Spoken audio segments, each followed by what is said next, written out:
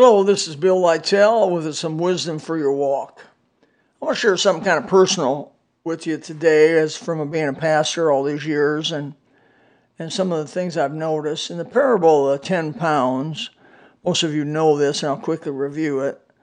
The master comes and he requires of his servants an accounting for what they've been given. Each were given a pound.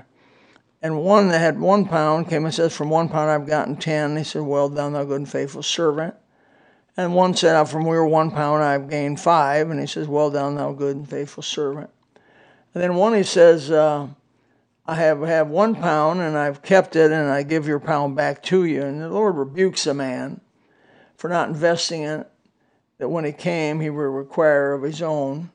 And it's picking that up in Luke chapter 19, verse 24, 25, and 26, the one reading. He said unto them that stood by, take from him the pound, that is that 1 pound guy that didn't make anything, but gave what the Lord gave back to him, and give it to him that hath 10 pounds. And they said unto him, Lord, he hath 10 pounds. For I say unto you that every one which hath shall be given, and from him that hath not, even that he hath shall be taken away from him. I've noticed in the church that people who are busy working for God, they have a bus ministry, maybe they come door to door with us. They usually have 2, 3 jobs for the Lord. They may have some other maintenance job around the church, or they may have help in the finances, or they may be a deacon, or maybe a trustee, or part of the women's ministry, nursing home ministry, jail ministry. You know, they're doing something for God. They're passing tracts out every week and memorizing some scripture and quoting it at night or in evening church, and they're just reading their Bible through every year and or at least trying to read it through every year. But they're in the game. That's what I'm trying to say. They're in the game that God's given us, this thing called life, this test that we're in called life. And this time on earth is a preparation for eternity as a born-again believer. And so as a pastor of a group of people, whether it be 25 people or 2,500 people or 25,000 people, it'd be the same. I have noticed in my pastoring time that the people that are busy, they're not complaining about anything. They're out working. They have shortfalls. They know that they know the struggles of life, the resistance to trying to do something good. I installed floor covering for 17 years, and I'm going to tell you, it's quite a challenge to be able to take an imperfect material with an imperfect person, myself, and try to install a perfect job. Because everybody wants their job to be perfect. I mean, that's what people want. They want it to be perfect. Yet you got imperfect everything around you. You're working with Murphy's Law. I mean, if something can go wrong, it will go wrong at the worst possible time. And so you're working with that environment. Working 17 years in floor covering has given me some compassion, some patience for imperfect things. I see a guy out trying to do a bus ministry, and I see that he's not doing this quite right, or he's not doing that, or he's not giving it his full. I'm not going to criticize the guy, because I appreciate some effort over no effort. I appreciate the fact he's out there slugging it out, even though he may not be doing it what it could be done. He's not working maybe to his full potential, but yet he's slugging it out. I'm not going to complain about the guy. And I find members of a local church, especially independent, fundamental, Bible-believing, King James, hellfire, damnation, conservative music, missionary-minded church that we are here at the Gospel Baptist. I find that people that are doing something for God or attempting something for God are not problem folks. They're not complainers. They don't complain about stuff. Once in a while, they'll come up with a constructive solution. See, and therein lies the difference. The people that are out there trying to do something for God and trying to live for God know what it is to fail. They know what it is to fall short. And so they give you a little bit of room when you fall short, a little bit of ground to make up on when you fall short. So they're not real strong, harsh, judgmental people. When they do come up to the preacher, they'll say, "Preacher, I have a possible solution for something that's been going on," and they'll mention that to you. And they don't mention it to you like you have to follow it.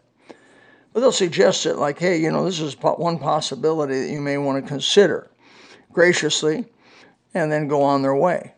And if you don't do what they say, they're good with it, because they know that they don't have all knowledge and all perspective and aren't all wise, and maybe for some reason you know some things they don't know, and they take that into consideration and let it go down the road. But then there's other group of people, and I'm not going to say a large group. I'm going to say at Gospel Baptist, it's only been a 1%, 2% group of people. And by the way, it doesn't take a lot to a little leaven. Well, Jesus says it this way: a little leaven leaveneth the whole lump. It doesn't take a lot of evil, a lot of complaining, a lot of griping to stir up the pot and get the whole thing messed up. It doesn't. You can have 99% pure water, put 1% dirt in it, most people don't want to drink it. And that's kind of the way it is in a local church. If you don't have to have but 1%, 2%, but every local church has a group of people that are inactive, meaning they don't have their hand on the plow. They're not participating in the programs to reach the world, to spread the gospel, to grow in grace. They show up on Sunday morning, many times just Sunday morning. Some of them, once in a while, show up Sunday morning, Sunday night.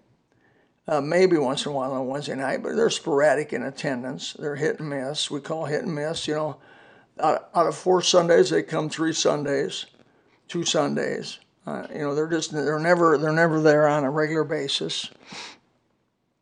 You notice I've not talked about money. I've not talked about tithing. I've not talked about giving. That's not the issue here. But they're just not in the game. They're out kind of on the fringes of the game. I call them spectators.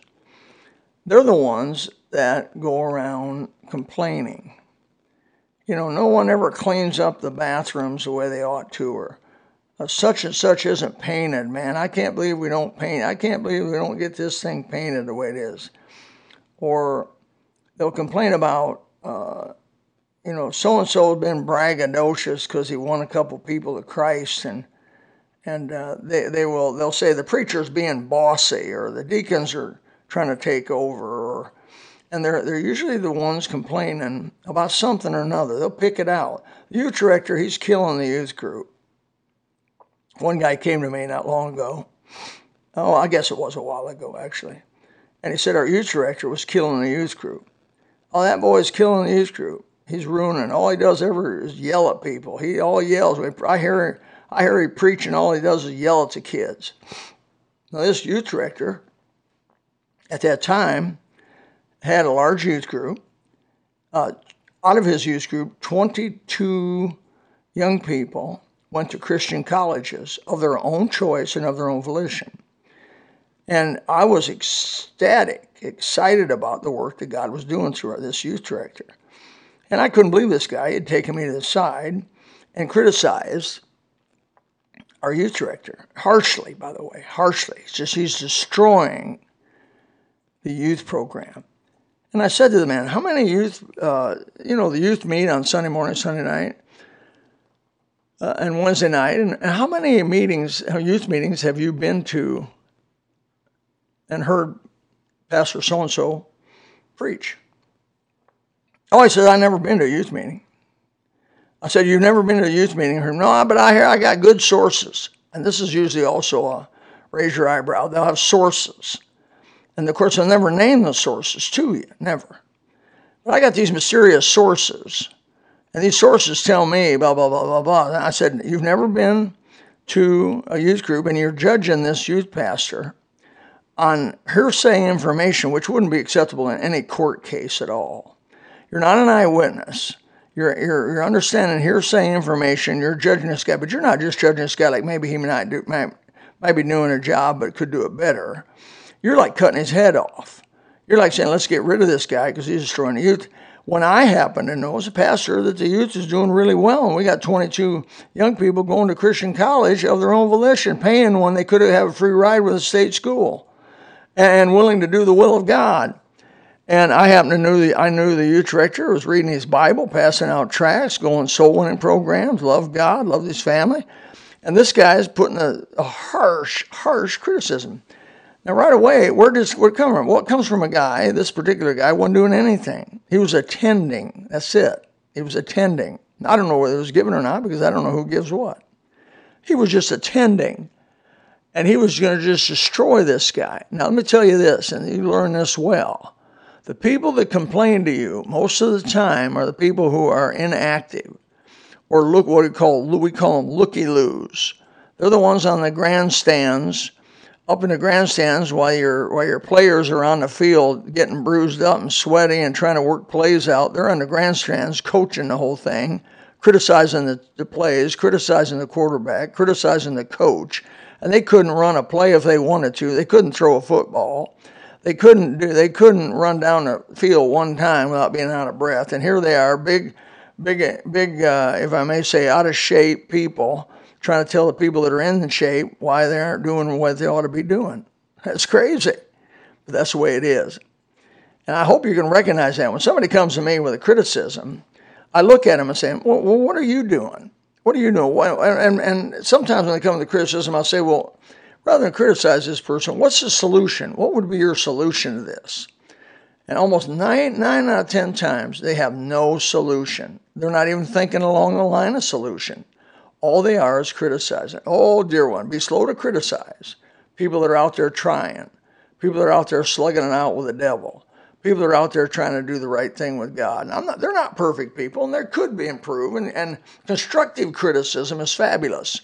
What is constructive criticism? It is when you offer a solution potential. You don't force it on somebody. You don't say they have to follow it. But you say, hey, possibly this could be some help to you. May this help you with a little bit of wisdom for your walk as we go down the road together.